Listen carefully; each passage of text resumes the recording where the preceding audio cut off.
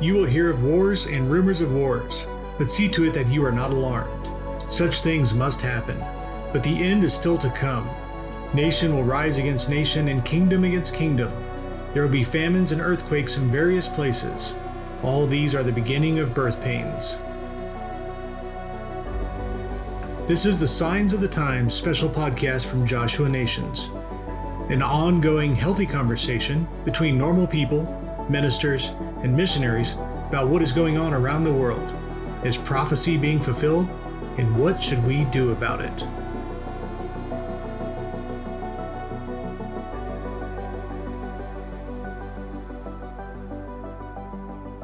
Good evening, everybody. Welcome to our podcast where we talk about the end times, prophecies, and prophecies pertaining to the end time through the scripture and the Bible. And if you could just give us a little bit of an overview of what we've been talking about and just catch us up on, for those who weren't on the podcast last week, what we were talking about last week, and then we'll jump in and take it from there. Sure. Last week, I believe we started with just the concept and the theme of a rapture. Is it in Scripture? And we discussed that quite in detail.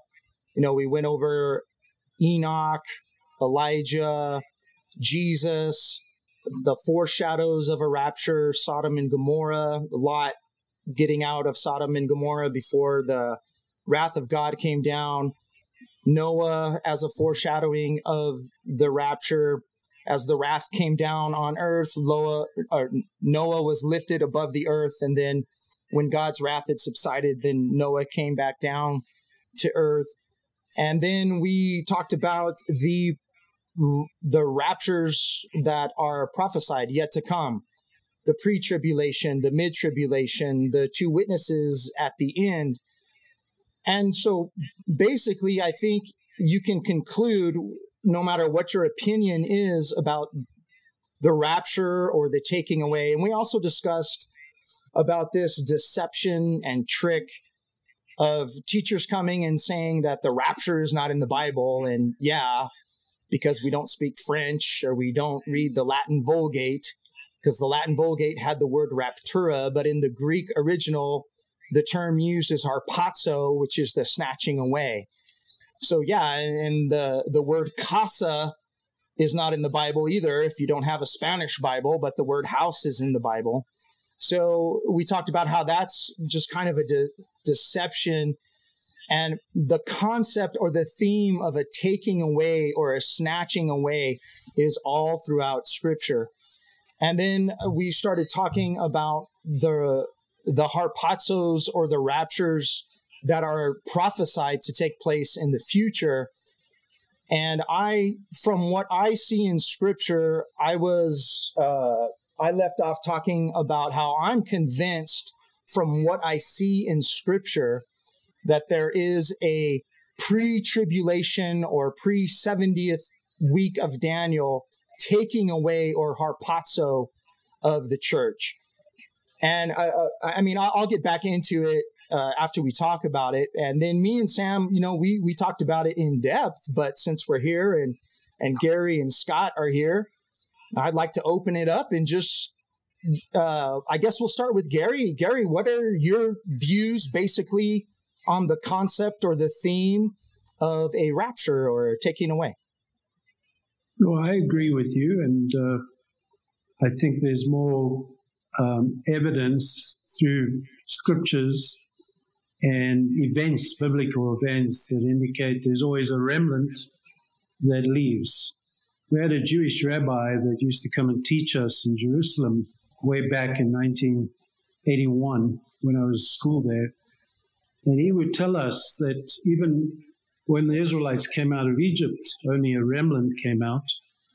When they came out of Babylon, only a remnant escaped out. And so the Bible's full of those examples. And I agree with you, you know, the Bible doesn't necessarily say rapture, but rapture's there. Those Greek words and so on, Hebrew words even in the Old Testament indicate that. So, yeah, the concept I believe in or it. theme is in there. Enoch was taken away. He was harpazoed. Elijah was taken away. He was harpazoed. Jesus, we talked about it. You don't think, you think of the ascension is what we call it in Christianese, but in the pure sense of the word of a taking away or a bodily and alive leaving planet Earth and going up to heaven, the ascension of Jesus is also a form or a type of a rapture. Yeah. Sorry to interrupt. Some argue mid-trib, and so on. Three-quarter trib, I've heard people speak about that. But, the raptures, for me, I mean, the thing is also, as a young student, we've been taught in that, and there's been years and years of study on it. And some of these things, like the 2/3 of the way through, there'll be a rapture. There's others that say there'll be multiple raptures. But these are all new kind of inputs, as it were. I think, also what sits with us? What do we discern? How do we feel? How's the word actually speaking to us? And I think that's also important. What's God saying? We have the word, but at the same time, how does he confirm that word? And he does. And for me, that word is confirmed in my spirit, in my heart. Amen. Scott, I would like to bring you in here. What do you think about the rapture? Is there a rapture? Is there going to be a rapture? Pre-trib, mid-trib, both trib, all tribs? I don't know. Where do you stand on this? First, so the same way Chris and Gary are saying this, I believe that the idea, the theme of rapture is all through Scripture. It's not just an end times, now we talk about it kind of thing. It's always been there, and it's so prevalent in passive ways and very active ways on us. The reason I say that is because there really is a push in evangelical circles that there really is no rapture and there is no tribulation. There is no 7-year tribulation. There is no any of that stuff. We just kind of end up in the millennial reign. That would be more of a preterist view. I think I talked about that a couple weeks ago. And interesting with that is the only other place where I can see where people argue for none of those things is in Jehovah's Witness. And I try to make sure that some of our evangelical friends that are really rejecting some kind of idea of a rapture and a tribulation, you're not really consistent with Scripture. I understand legitimate debate on when the rapture happens. I understand that. And my philosophy, and I always tell the church this, I am pre-tribulation. I really am, and I can explain why. It's not usually the views that some people have as to why. But I am pre-tribulation rapture up until the moment the tribulation starts, and then I am all in with mid-tribulation rapture. I am 100% until the 3.5-year mark, and then I am totally on board with a post-tribulation rapture at that point. So with that, I am pre-tribulation rapture. Here's one of the things I want to throw out before we really kind of start delving into where you side up with timelines and things like this. I had to reconcile this for myself about probably closer to 20 years ago. Is why do I believe what I believe? And this is always a big thing for me. If you sit under any of my teaching at any length of time, that's going to be one of the main themes that you're going to constantly see is I try to ask the question, why? How did you arrive at this conclusion? Why do you think Jesus is this, however you perceive him? Why do you think Scripture is this? Why do you think gifts of the Spirit are this? Why? It's not just do you believe in that stuff, but why? How did you come to the conclusion? Because one of the things that I figured out over the years is that we have We have certain reasons why, or what I call filters, life filters, that we filter information in and out of.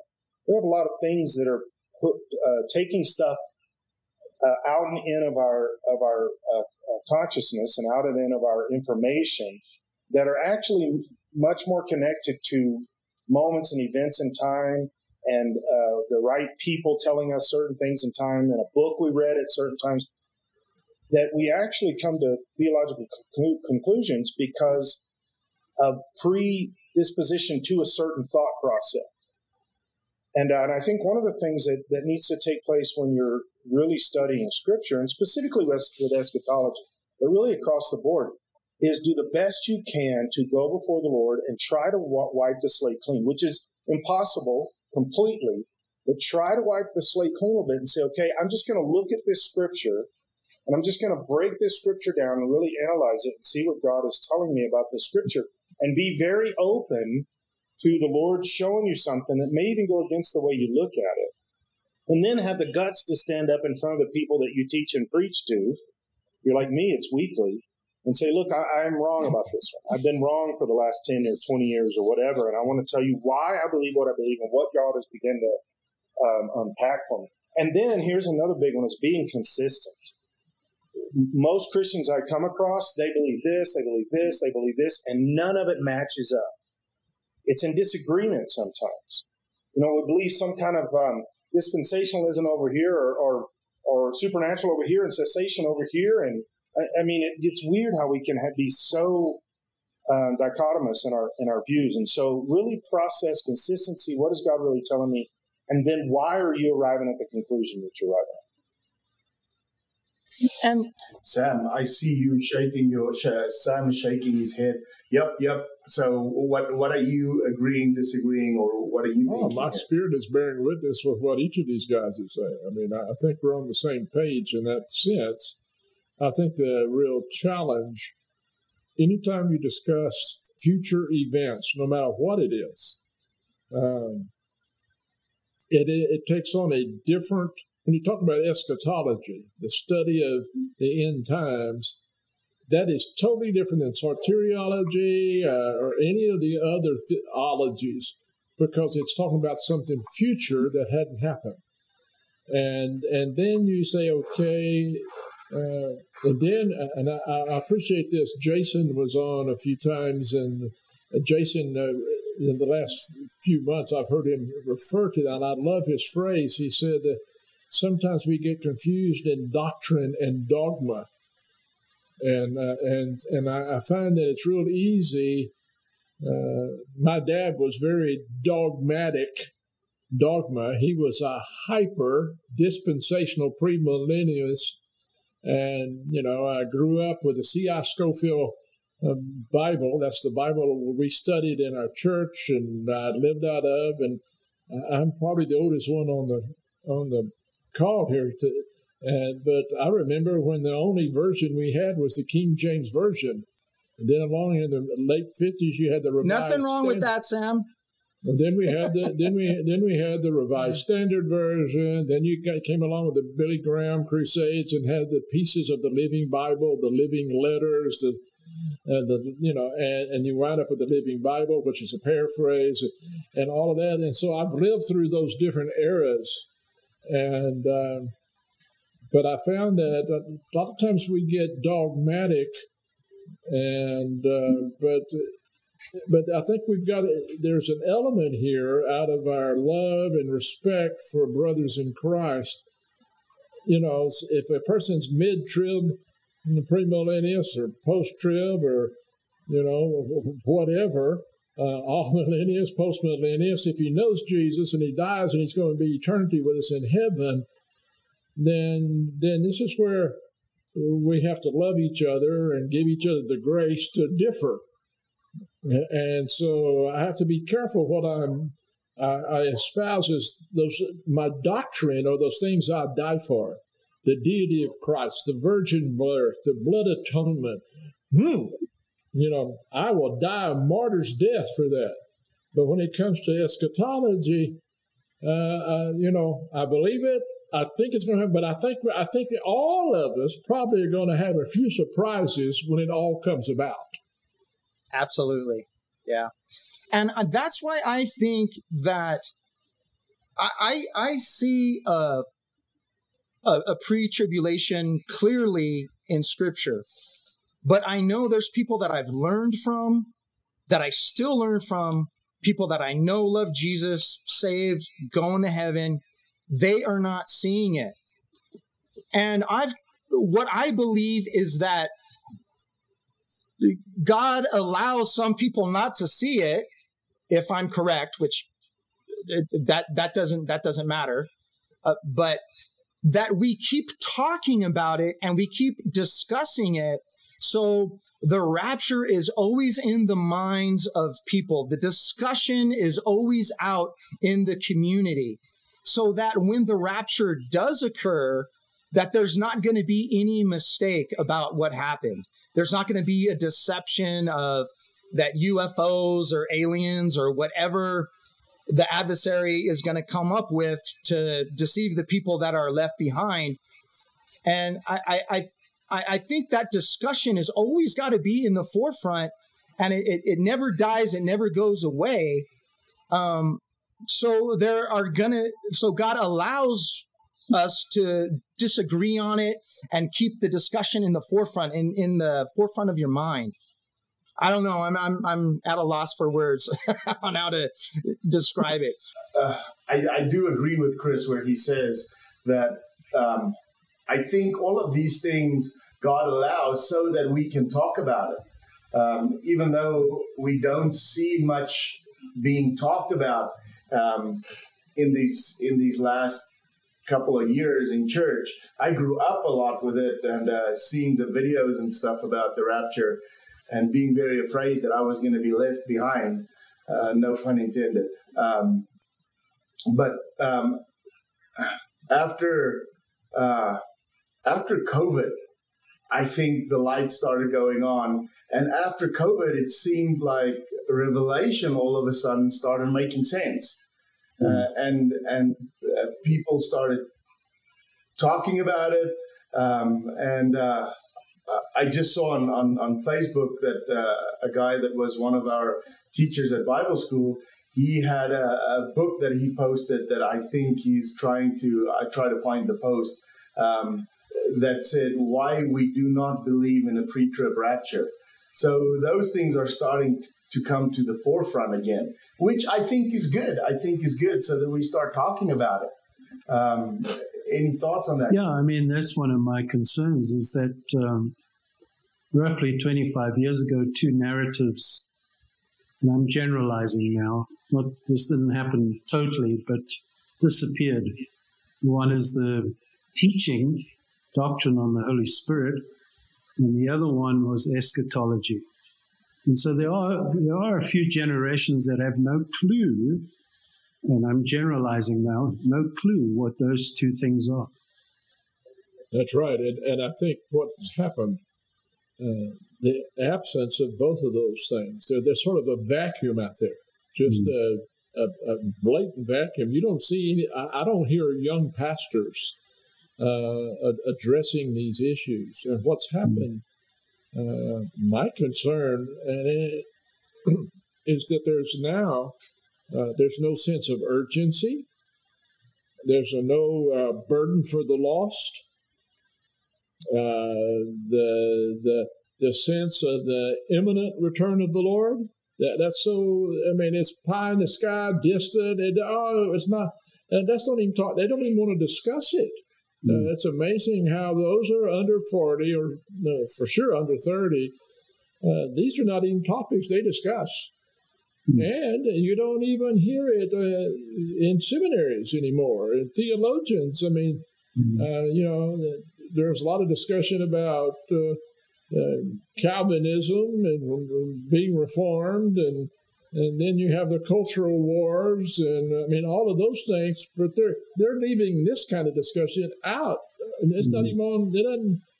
It doesn't have an audience, a platform, and you're a weirdo if you're thinking about end times and being taken out and, and it's sort of been painted in such a way. And I believe we've lost a lot of the fervor. Billy and I talked the other day, when you showed the movie to teenagers years ago, The Thief in the Night, you had a lot of kids trusting Christ because there was the reality I could be left behind. But also, there's another big vacuum. No one's preaching on hell anymore. You don't hear much on hell, the reality of hell, and and so what? Oh, some are left or some are gone. No big deal, and I'm not worried about it. If it's not in the moment, touchy feely and whatever, they don't want to talk about anything in the future. I'd like to hear. Scott, I'd like to bring you in here.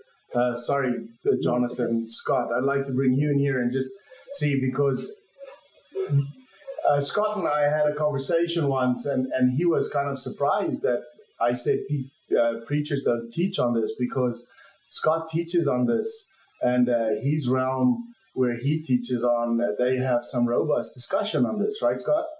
Yeah,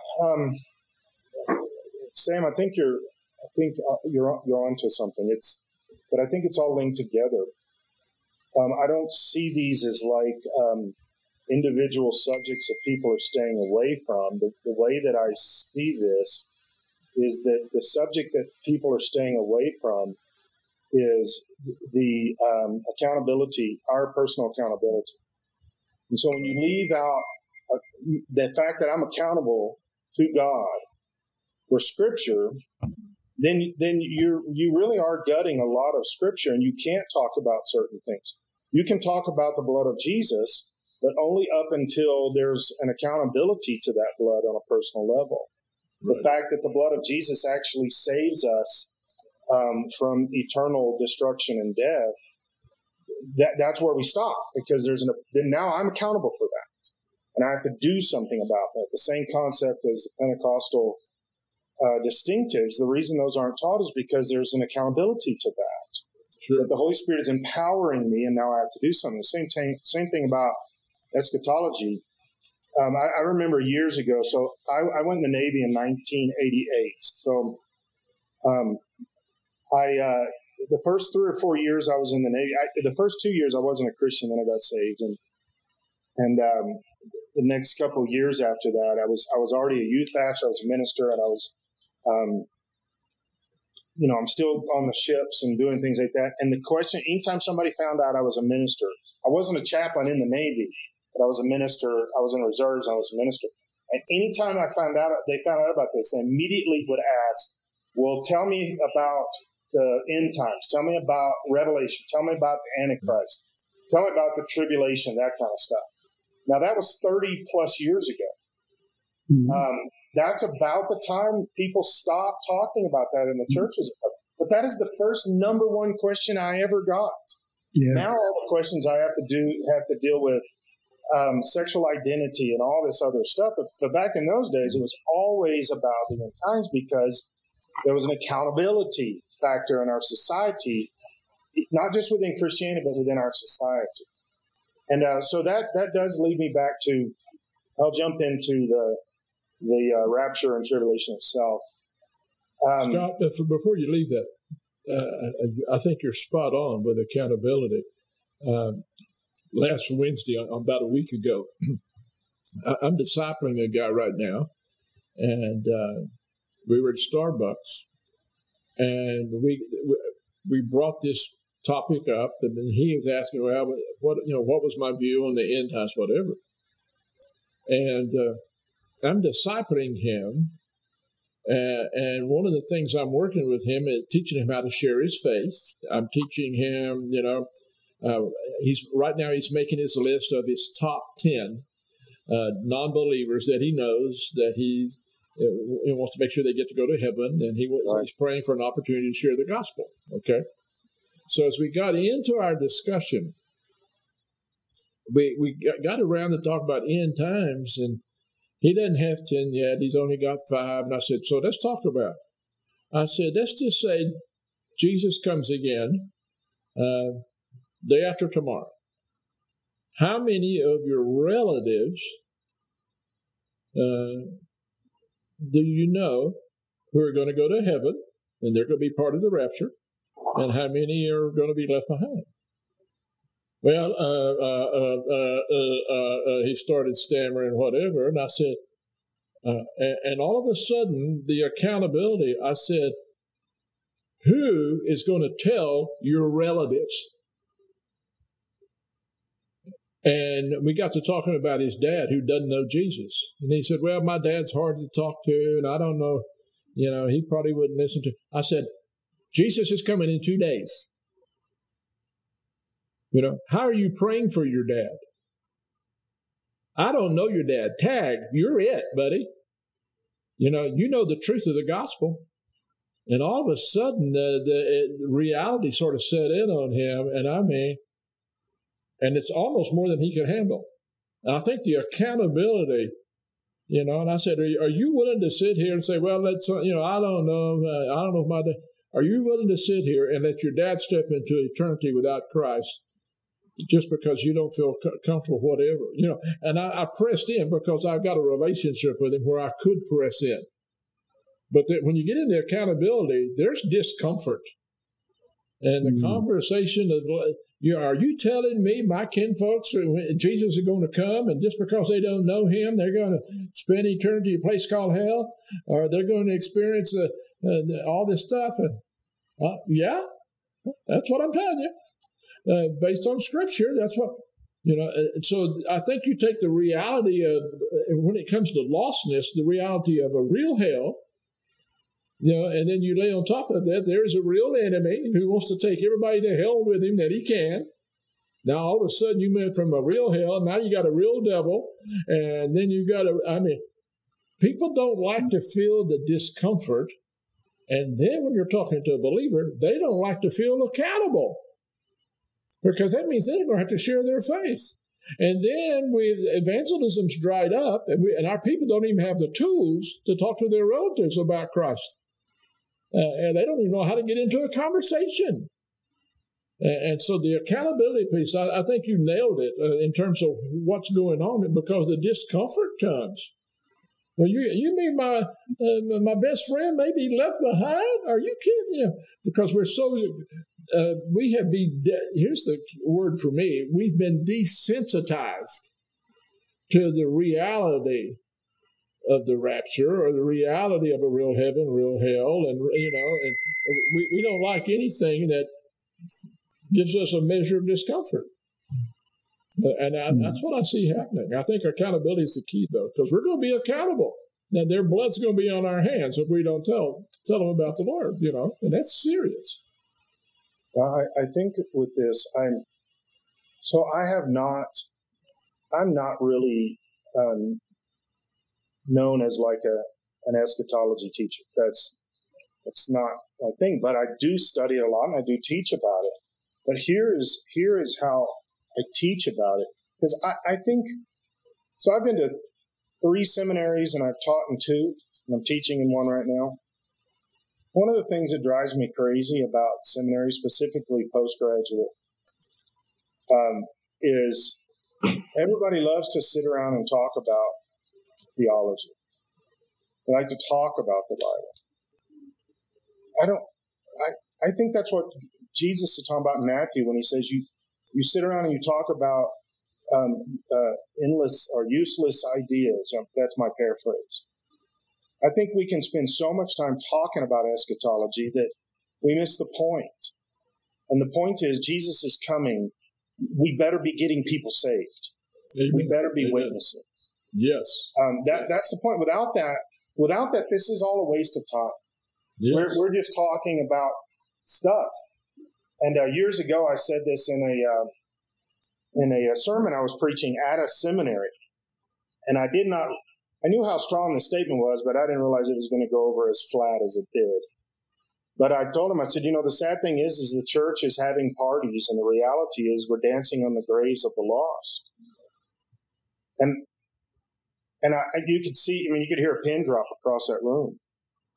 We're doing all kinds of stuff. Nobody's getting saved. And so our stuff is adding up to very little. And so even as we're talking about which rapture or everything, it's so that we know that Jesus is coming back. If we can just catch the urgency that Jesus is coming back, then the discussion is going the right direction. If we don't catch the urgency of Jesus, we've missed it. Well, and I think there's another piece of this. The church really doesn't see itself as the bride, right, that needs to be ready for the groom. That whole piece is missing. And they don't, the church, and then how the bride's not ready. You know, you get into the virgins and the 10 virgins and the oil, and they got empty lamps, and they're clueless. And I'm going to use this word. There is a real, and it's genuine. It's not a slam. There's just gross ignorance in our churches now because the pastors have not educated the people about, hey, you're the bride of Christ. You need to be ready. The groom is going to come back. And when we're not discussing it, the church needs a dose of excitement and anticipation, listening for the trumpet and the blessing that comes. Those who are blessed when they pray for His coming, they're clueless. And they just don't know they ought to be looking for His coming. No one's talking about it. Yeah. We spend too much time trying to figure out. These are placating churches that are trying to figure out. When you read the story of the 10 virgins, they're trying to explain to the church how the other 5, the first 5 make it as the bride, and the second 5 don't. And they're trying to explain how the second 5 probably are okay, and they probably made it anyway. And there's probably a second chance for them. And they spend all this time and energy instead of just saying, it looks to me like half made it and half didn't. Which half do you want to be? That's right. I mean, it seems to be actually that simple. Yeah. On Sunday, I preached a sermon, and it was called, or is called, Where is Your Permanent Residence? And I think we'll all agree that there's 2 kingdoms. There's God's kingdom and then the kingdom of this world, of man. Most people are living in this kingdom and trying to filter the kingdom of God into their lives. And I think that's where the disconnect might be. I believe we need to move our permanent residence back into the kingdom of God. And when we seated there in heavenly places, if you like, and we're part of that kingdom, then we filter everything from this kingdom into our kingdom. And then it becomes all about Him and not me. It becomes about the mission. It becomes, our whole perspective changes because the rules are different in that kingdom. And I think that's the problem, to be honest. I think people are just living their lives and trying to piecemeal God into their lives. So it's all about what God can do for them, not what they can do for God. I think, too, I'd like to add on to that, Gary, of what you're talking about, the kingdom. And a lot of what people miss in the end times and Revelation, okay, we're living in this world.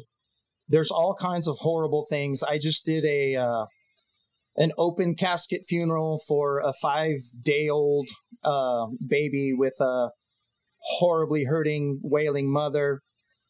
There's pedophilia. There's murder. There's death. There's all kinds of these horrible things that are going on in the world right now. And as a Christian, you can get frustrated. The corruption in the government, corruption in politics, everywhere you look. And one of the things about eschatology or end times that we tend to miss is there is going to be a paradigm shift. Yeah. The book of Revelation, the opening of the scrolls in Revelation chapter 5 is that paradigm shift. And what you have to understand is right now we are living in the Luke chapter 4 paradigm at the temptation of Jesus, where Satan told Jesus that all the kingdoms of the world are mine and I can give them to whoever I wish. We're still living under that paradigm. And the excitement and the wonderfulness of revelation and the revealing of Jesus Christ is, as a frustrated Christian living in this sinful, corrupt, horrible world, is the excitement is that paradigm is going to shift. As those scrolls are opened and we just get through this, or humanity or the world gets through that 70th week of Daniel, at the end of that, there is a 1,000-year reign where Jesus Christ himself is going to be on this earth ruling and reigning, and that paradigm is going to shift. And then after that, there's something even better after that when you get to the New Jerusalem and the new heavens and the new earth. It just keeps getting better after that. And that's where the excitement and the hope comes from, is knowing that these things are going to change. Jesus Christ is coming back. He is going to rule and reign. And he is going to, I believe in Daniel, in the prophecy of the 70th week, is in that prophecy, all sin is going to be taken care of. And even scripture tells us that death is even going to eventually be taken care of itself. And we need to understand that it's not doom and gloom. It is excitement about Jesus returning and changing this corruption into glory. Chris, it's a revelatory shift. Paradigm shift keeps shifting. So it's something that's really internal. It's something that shifts in my spirit, man, rather than my understanding. Just a little thought about that. Yeah, but I mean, what I mean by that is that Satan will no longer be in charge of the governments and the kingdoms when the 70th week of Daniel is concluded. Yeah. Jesus Christ himself will be in charge of all the kingdoms and the governments and the politics on the planet after that.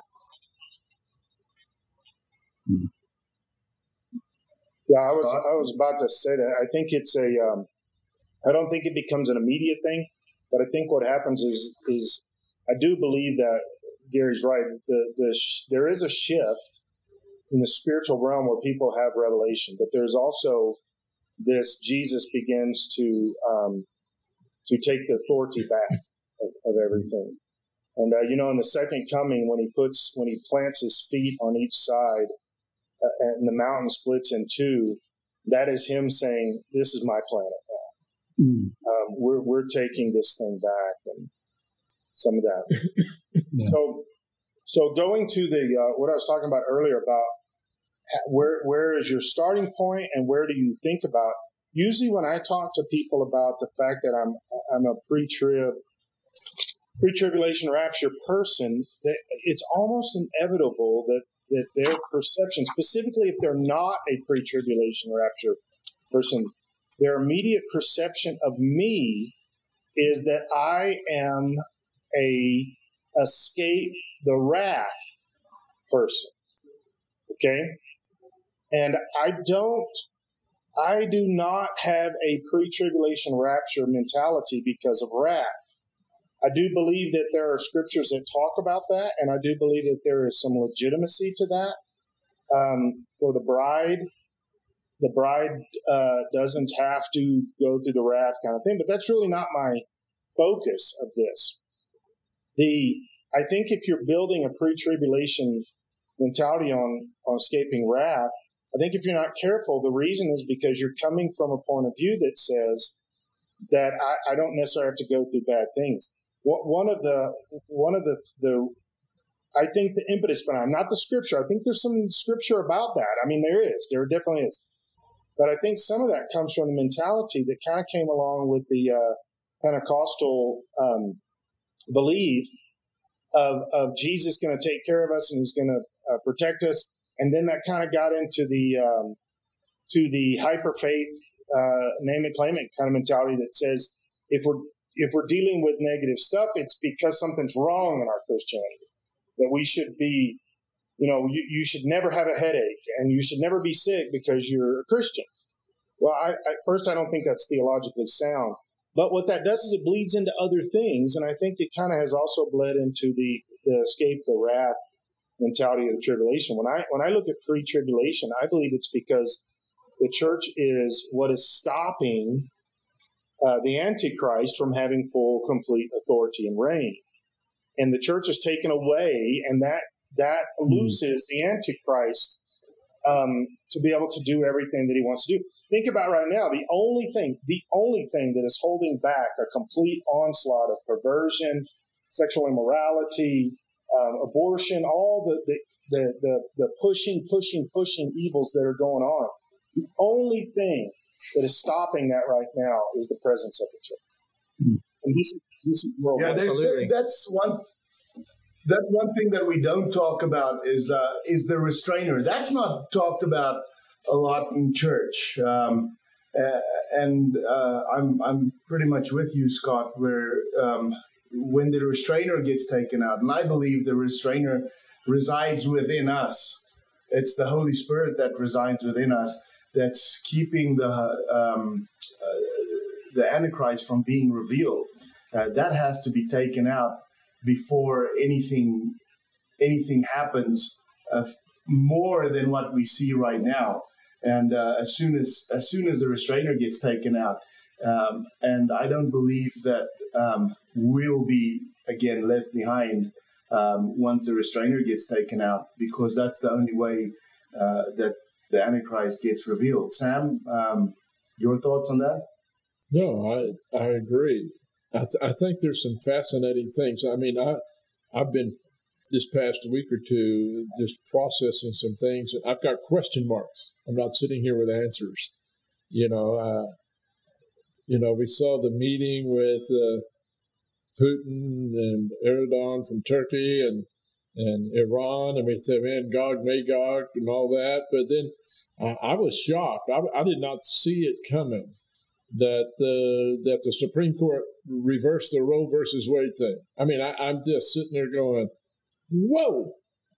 I mean, what a pleasant surprise. Okay, I'm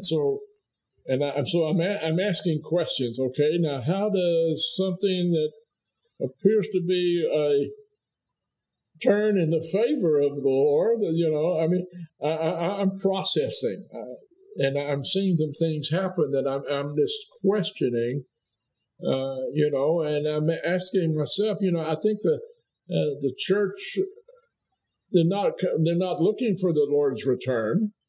There's not a heightened awareness like in the days. I mean, when I grew up in the 70s and stuff, I mean, it was a great anticipation. And keep in mind, that's back at, the 50s, 60s, and 70s. Those guys had come back from World War II, and they wanted Jesus to come, and they look forward. They don't want a World War III. And wow! And that's where the missionary movement came out of. Those guys came back to the mission field, and they had a burden for China or Indonesia, where they'd fought in the jungles, and they came back burdened for the world. But that generation's gone now, and so there's not that sense of urgency. And I was going through my library the other day, and I came across.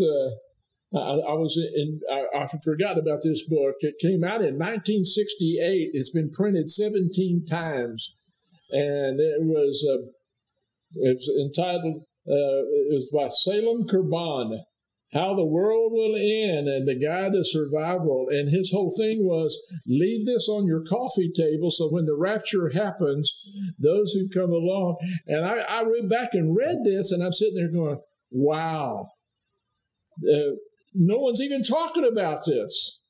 But here's a guy who was burdened for lostness and was so concerned that if you are one of those getting left behind, it wasn't aliens, it wasn't beam me up, Scotty, it wasn't any of that stuff. It was, hey, Jesus took us out, and don't let anyone lie to you. And I mean, I'm thinking, man, it's loaded with stuff, and I'm saying, man, what happened to that fervor. That's the word I've been looking for. That passion and the burden for the lost. And I think there's some other dynamics here. I think if you get heavy into eschatology, and Chris, man, you've been studying it and picking it apart and whatever, and it takes work to really become astute in eschatology and searching the scriptures. And today's generation, they don't want to read anything. And this is one of those topics, you can't dumb this down. And so you have if you watch a YouTube, listen to an audio, watch a YouTube, something, Sam, there's no excuse. but we talked about this, a lot of the young pastors and stuff, though, they're avoiding, instead of embracing the discussion of end times, they're avoiding it because it takes work. Twitter or Facebook or anything like that. And it also, it takes not only work, but you've got to be willing to get a lot of questions. You preach on eschatology, any kind of end time sermon, get ready. You're going to be bombarded with questions. Your phone's going to ring off of the wall, and people are going to be weeping. Why didn't they? I hadn't thought about my cousin not going to heaven. And all of a sudden, your workload gets ramped up. It gets ramped up. And then you're going to have to, and this is why Paul told Timothy, do the work of an evangelist. To study and preach on eschatology is work with a capital W. And then the evangelism, leading people will line up and want to come visit with you and make sure they're right. They're not going to miss the rapture and all. It's going to be work. And I don't know I think it's tied into a work ethic on the part of some ministers. Here's a thought. So we have all these examples of raptures through Scripture, through history. We know that Jesus was raptured, but the Holy Spirit has to be raptured. He was sent, and he will leave. Right. And so one could say this rapture that's coming, where the church is leaving, is also the rapture of the Holy Spirit, just like Jesus got raptured. Yeah, the restrainer is gone. Yeah. I believe it'll be the Holy Spirit inside of us. Go ahead, Scott. Right. Yeah. So back in the day, specifically in America, a lot of our teaching, our eschatology teaching, was really kind of focused. A couple people kind of led the way there, right? You had some people like Hal Lindsey and things like that, but for a lot of the 70s and 80s, actually nationwide, not even in the Pentecostal groups, but Jimmy Swaggart was one of the main eschatology teachers. And Jimmy Swaggart taught that in Thessalonians 4, when the church is raptured, he believed that the Holy Spirit went with the church. And that was the standard teaching that I heard pretty much all my life. As I became an adult and I really began to study this and look at this, I began to change my philosophy on this, and this is why. That we know that there are people that are saved here in the tribulation. Right. Okay? We know that the 144,000 Jews are sent out, and probably the greatest harvest of Jewish people will be saved here in the tribulation. And that we see in Revelation, when they're looking back at the people of the tribulation, all of these people that are martyred, they have a special position, those that are martyred during the tribulation. And so for me, I began to think, okay, the Holy Spirit can't leave with the church, because if the Holy Spirit leaves with the church, how do people get saved? Now, Jimmy Swaggart explained that this is because there's an angel flying over, and I understand that scripture that's there, but I think that's a misunderstanding of the scripture, because an angel, there's not anywhere recorded in scripture that an angel is responsible for bringing people to Jesus. It's the Holy Spirit in the believer that brings people to Jesus, right?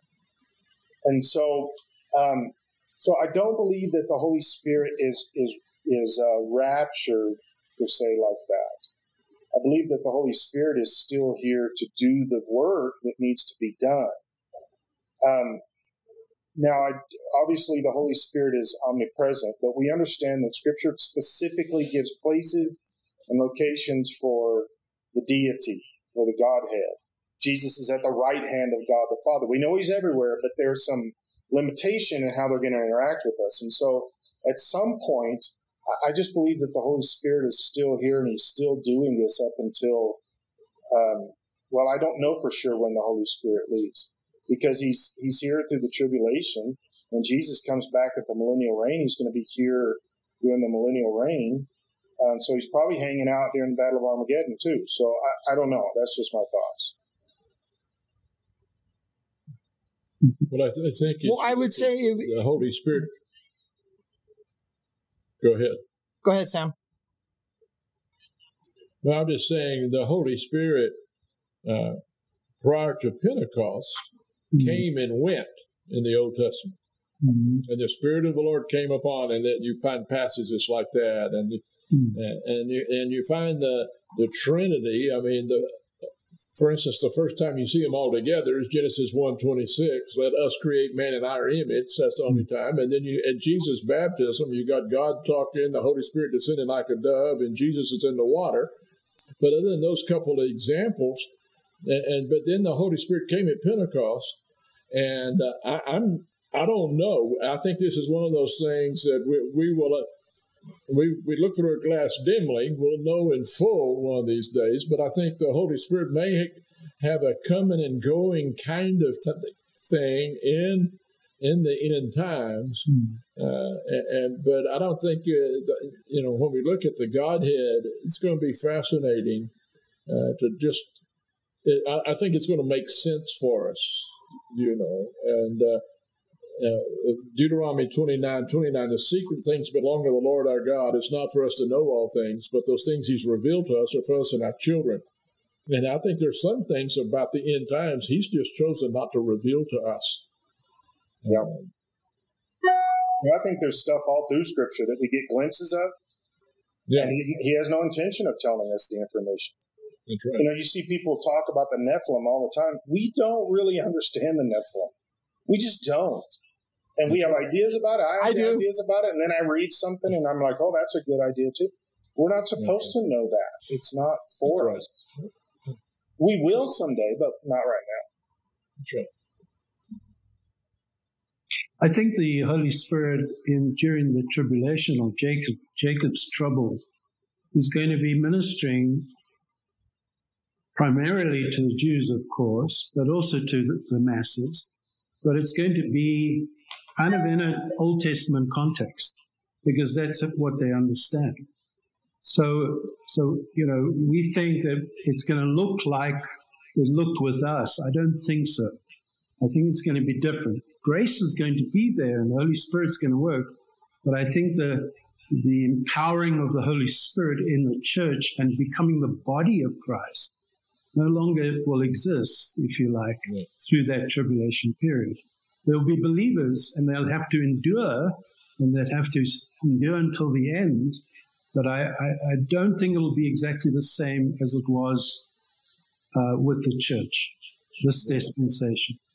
I mean, I believe the Holy Spirit's going to be empowering those who died martyrs' deaths, for instance. Yeah. I mean, his role in that, to give them the boldness and the courage and all that the Holy Spirit gives us, I think it's going to be a different dynamic. Yeah. So another thing when it comes to the dynamics here, because I think Gary, you're onto something I think is important. I don't think we have enough information about, but we have some to be able to speculate here. So we do know that there's going to be a shift when it comes to world leadership and some of these kind of things. We're going to see, with the Battle of Gog and Magog, we're going to see all those, Russia, Iran, Turkey, Syria, Lebanon. We're going to see all those countries that are part of that, who have that battle, and then all the armies are massacred. Well, that's going to happen before the tribulation. So then we're going to have the church taken out, I believe, pre-tribulation. Perhaps you're going to have the church taken out, and then all of a sudden you see in all of this stuff in Daniel where it talks about the Antichrist starting to take authority over all these countries, and you're going to see less country boundary lines and more spiritual Islamic boundary lines and leadership boundary lines. It's not going to be, these leaders of countries, I don't believe, are going to be as powerful.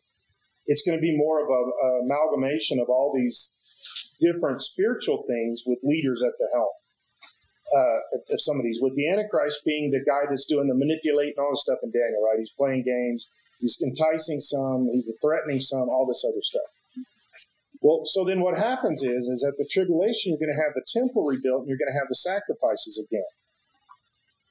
So that means the church is taken out, the real church is taken out, and you have this strong worldwide Jewish feel again with the sacrifices and all this stuff. Now, it's going to be demonically manipulated.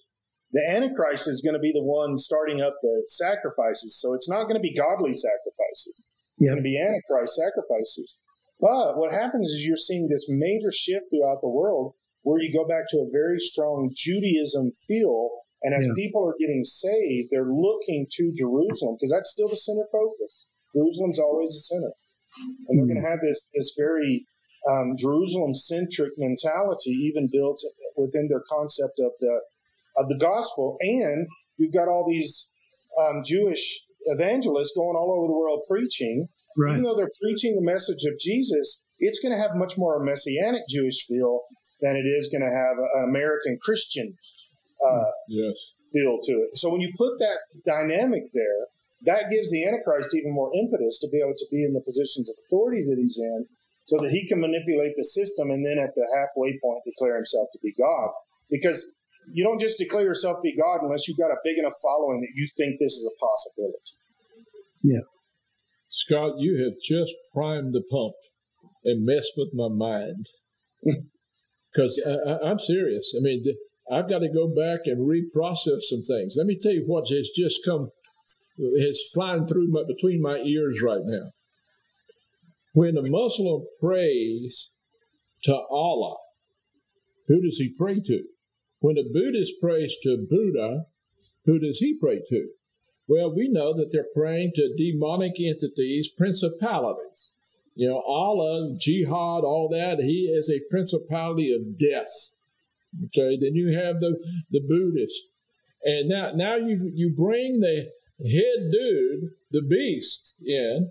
Those who follow Allah under that principality will have his followers point. And I think the role of the second tier in the spiritual realm, I think it's going to be real interesting during the tribulation, and how those principalities work to get everyone to focus. And when he says he is God, that they will buy into it. I mean, I had never even had that thought, but the role of the world religions, the principalities that oversee those, and the father of lies, and Satan himself, I mean, the working of that together at the same time, you're going to have those who are going to be the Jewish feel. I'm sitting here going, wow, I'm drinking from a fire hydrant.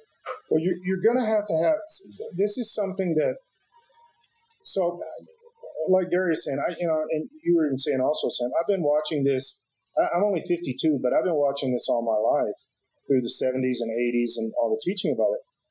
And there was major emphasis. I'll throw something out here that's probably going to, go against the grain a little bit. But, we've always had this mentality of a Western approach to this, Western approach to end times, Western approach, even an American approach. And they take this obscure scripture out of Daniel and out of Revelation that America is mentioned in. I don't really believe America is. When it says the armies from the West, it didn't say from the west, far west. It said the West. So I think we're staying like around the Mediterranean, that kind of thing. But with that being the case, there's always been this rise of the Roman Empire, all this other kind of stuff. I don't believe Daniel talks about that. I don't think the legs on the statue is the Roman government. I think it goes to Greek, and then I think these 10 toes, and I think this is Islamic caliphate. And I think the end time is much more of an Islamic approach when you're seeing these countries and where the Antichrist is coming from, not the 10 nations of the Roman Empire, whatever the case is. And but 25 years ago, we didn't have a context for the Islamic caliphate. Right. We kind of knew they were over there, but we didn't really know, right? And so when you're seeing all these leaders, it's Gog and Magog, and they attacked Israel, and all of their armies are destroyed, that means their generals and everybody else are destroyed in this.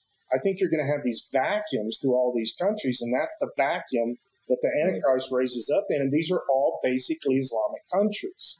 And those 10 countries, I don't believe are as much of geographical Islamic realms as they are spiritual Islamic realms, like Prince of Persia, things like that. And so then you have this spiritual collection of groups and entities and all this stuff. And I think that's where your real scriptural emphasis, if you just kind of shift gears a little bit and read through that stuff again, read Daniel, read Revelation, read it, but take out the rise of the Roman Empire out of your mind and just say, what would this look like if I let it be Islamic? And I think it's surprising how much that really does rule the day. So then when it comes time for the Antichrist to rise up in that arena, it's all Middle Eastern, it's all Islam, it's all that. It's not England, and it's not America, and all. It's just not. Okay, let me ask you a question, Scott. Where is Catholicism in that thinking? Well, so a lot of people assume that maybe the great horror in Revelation is Catholicism, right? And I wouldn't be against that if you allow it to map out a little bit bigger than Catholicism. Okay, I think that the great horror is not Catholicism by itself. I think it's religion, and I think religiosity has been the death knell across all humanity under all time frames forever. It's religion. It's not just Catholicism. Well, right now we're building this unified Catholicism, Islam, and Judaism's monument, buildings and all this stuff, this one world religion. The buildings are already being built. Some of them are already done. And this triune building thing that's going on, I think it's in Babylon. It's in Babylon, isn't it? In Iraq? Yeah, that's right. And these things already been built. So 50 years ago, Catholicism was this strong strength of religion across the world. Catholicism is not that anymore. Right. Catholicism has become less powerful across the world, and Islam is just as powerful as Catholicism. And so I think, but you have to add Judaism in there, or it's not going to get any biblical legs. So you have to have that other, third leg of the stool kind of thing. And so I believe that religion is the great horror, not Catholicism. I think Catholicism is part of it because the Pope now, think about all the stuff that the Pope is doing now that is not, even 20 years ago, he'd have been run out on a rail of Catholicism. He's not old Catholicism. He is this new progressive woke version of Catholicism that it even, at some level, even embraces abortion. How can a Pope skirt around the subject of abortion? So I think it's more religion than it is Catholicism. Yep. Sam, you asked the question there, and I think Dr. Scott Bottoms just schooled us here a little bit. You want to add anything to your question or thoughts? No, I'm just. One thing you got to remember when you get into the caliphate concept, and then you understand what's happening in that realm even now, even with the Hezbollah and Hamas and all of those other entities. I just see the world is shaping up, and this conversation is just helping us to look at the new shaping. It begins there. Go ahead, Gary. I'm sorry. I'm saying it began there and it will end there. And will end with ancient, antagonistic, hate. It's going to end there. So it's going to be those characters that play the biggest part in that sort of ending game. Well, we hadn't even touched on China, but you get the Great Horde coming out of the north. And,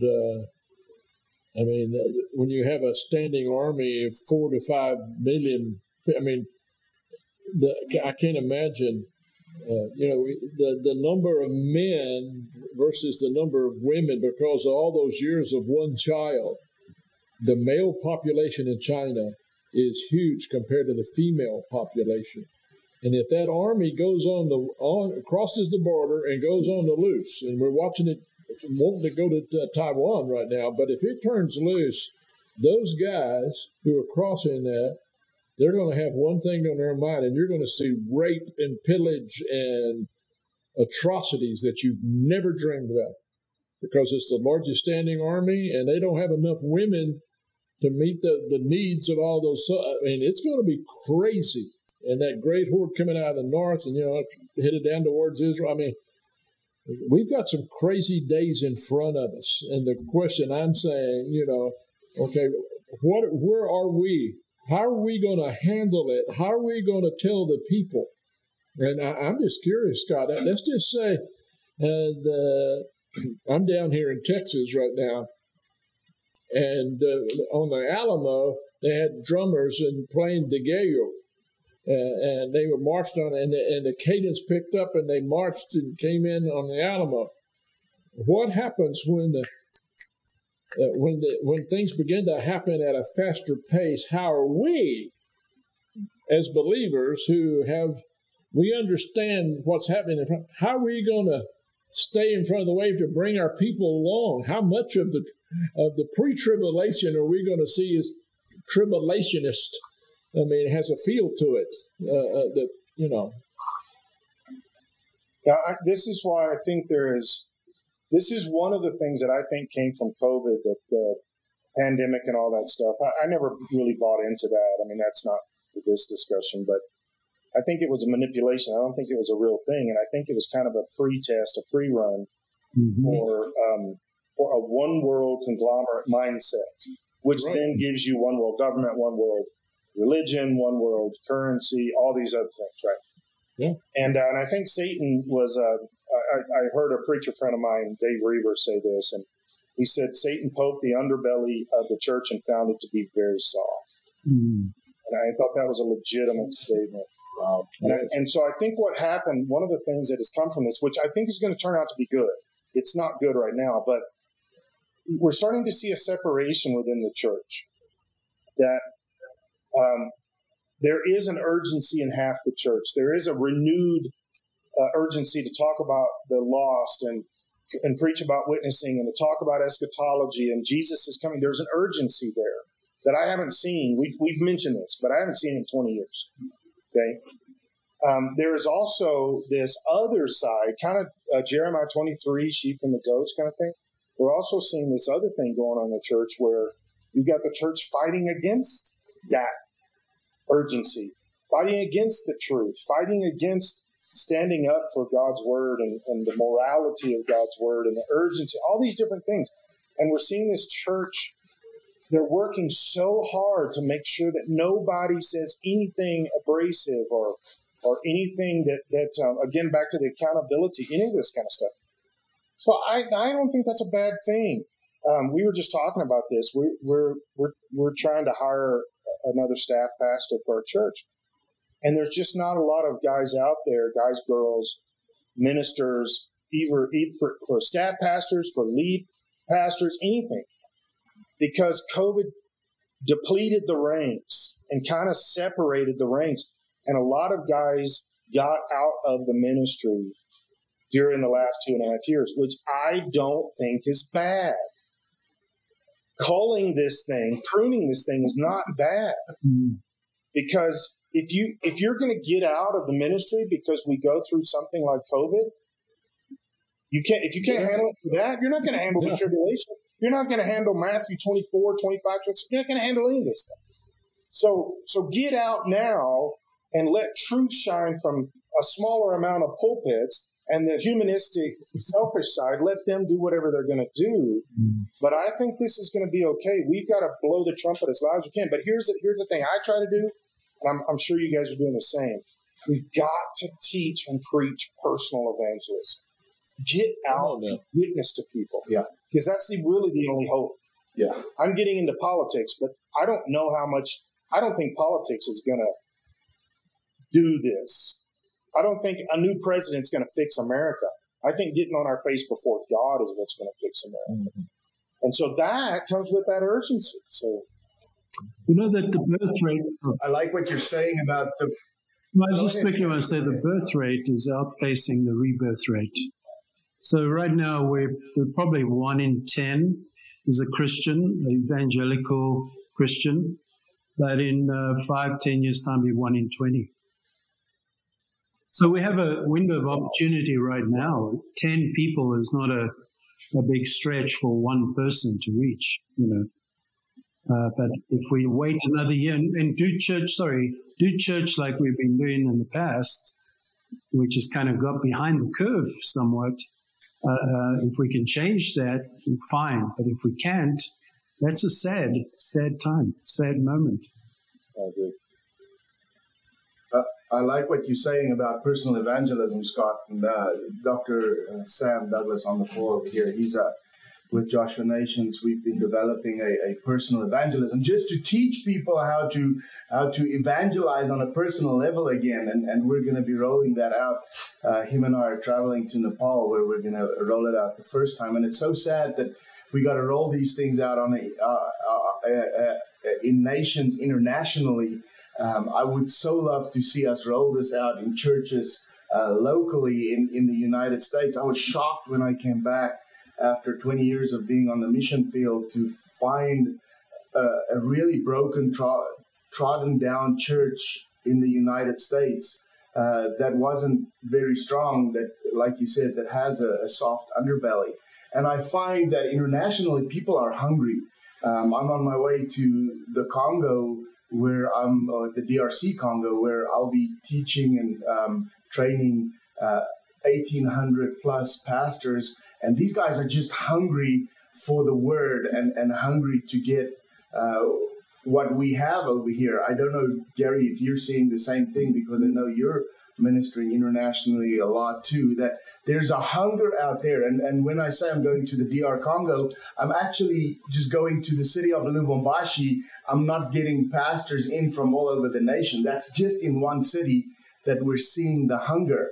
And I want to end off with this, that we need to do the personal evangelism more and more and stuff, teachings like what Dr. Sam has and roll that out and get it into churches. If there's people listening to the podcast, you can contact us at Joshua Nations and we'll come and do training with your people in your local church to do personal evangelism, so that pastors like Scott and Gary and Chris don't have to stand on their pulpit and try and motivate people to go and do that, but that we actually go out and get people one-to-one back into the church and into the kingdom, into the church.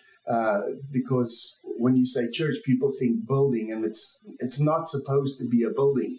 So any last thoughts before we close this out? I'm going to start with Gary. Just to latch onto that quickly, I think what we need to be looking at, Timothy says that we are saved and called. Now, we know we're called unto the Lord, but he says we're called not according, well, he doesn't say not according, but according to his purposes. And so there's kind of two glories here. You know, one is what we get and the other is what we give. We have to give our lives to serve the Lord. And it means that every moment of our lives, every encounter, every circumstance, every trouble, we're called to. You know, we're not just surviving, we're not just getting through things, we're called to our lives. And, you know, of course, we're called to share the gospel, it's very important, but I think mobilizing our lives as a continuum, it's all part of what God is doing. And I need to walk past somebody and smile. It's not for nothing. That moment is spiritually intentional. And that's the kind of life that people need to begin to walk. Absolutely right. Scott, your last thoughts? I'll just tag on what Gary said. I like it. I'm good. Doc Sam, any last thoughts from you? Wow. That's just it's like sort of, we crack it open when we get on these calls, and it's sort of like drinking from a fire hydrant. Coming from all areas. And at the same time, I want to see some 30-year-old young pastors who have a burden. I went back and listened to I went back to YouTube. And back in the 70s, Larry Norman wrote the lyrics to "I Wish We Had All Been Ready." And and that generation had a heightened awareness of the coming of Christ. The Hal Lindsey, like you mentioned earlier, and then you come along with the novels with Tim LaHaye, and you had all of the stuff. There was an awareness and an eagerness and a thirst and a teachableness, and the young people were asking questions, and it's you're interviewing, looking for a new staff member, Scott. Are you seeing very many 30-somethings or less who are really motivated or juiced up? I've been seeing that trend for about 15 years now.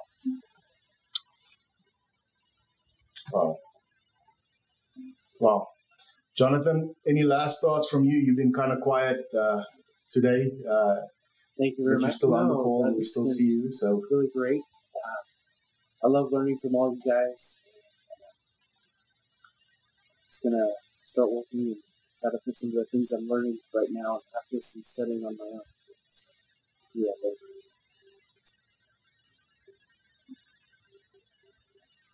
yeah, Jonathan has been saying how much he's been learning and appreciating just what we've been talking about.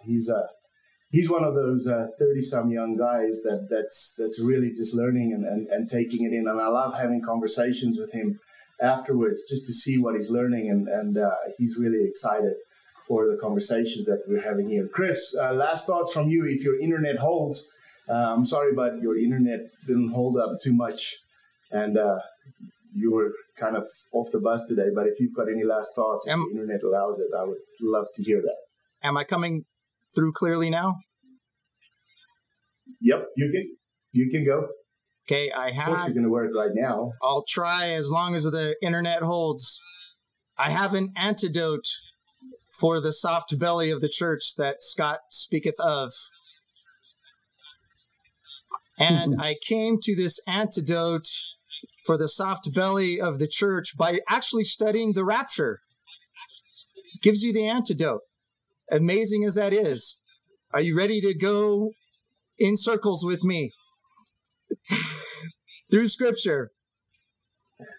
Here we go. So when I was studying for the rapture, I came across Exodus 24 and Ezekiel, where it showed the throne room of God. And I'm going to go real quick because we're coming to an end.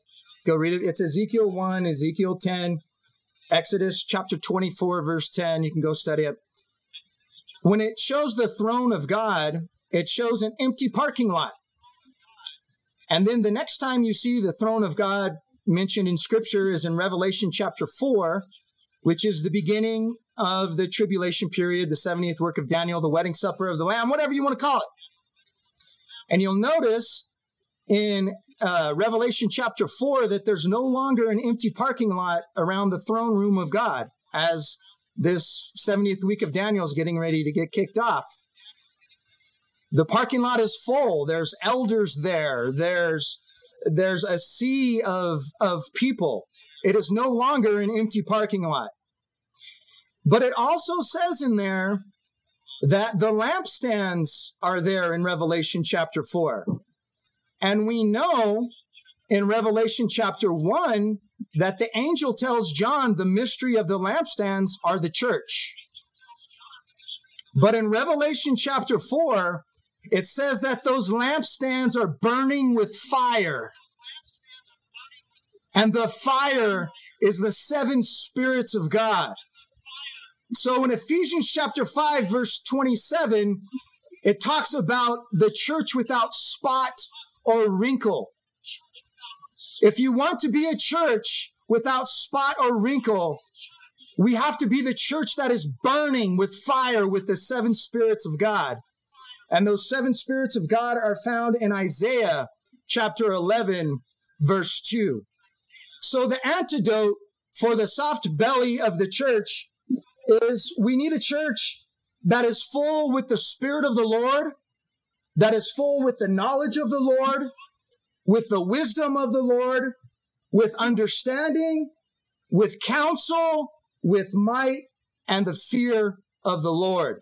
That is the antidote. That is the type of Christian we have to be, and that's the kind of fire and how we have to burn in our life.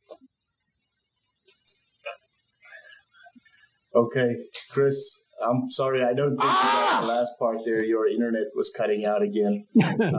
But hopefully, hopefully Jonathan will be able to do something there for us. Guys, thank you for being on this call. So many times I talk to people about the end times and they ask me, why am I doing what I'm doing? And I said, man, as we get taken out, I'm going to reach out and grab as many people and take them with. And I think that's the goal here is to populate heaven and get that full. So, guys, thank you for being on. Thank you for participating tonight. Felt like we started a little slow, but then Scott said something, and then I love that quote. I actually wrote it down. The church is having a party, and we're dancing on the graves of the lost. Wow, that really just blew my mind, and that just rang so true. And that was amazing. I'm not sure what I'm going to do with that yet or how I'm going to use that. But I'm definitely using that somewhere. Thank you guys. God bless you. See you guys hopefully next week, same place, same time. God bless you. This was the Signs of the Times podcast from Joshua Nations. We hope you enjoy. Dig deeper into the Word of God through this time and share this with your friends. Follow us online at joshuanations.org, also on Facebook and Instagram.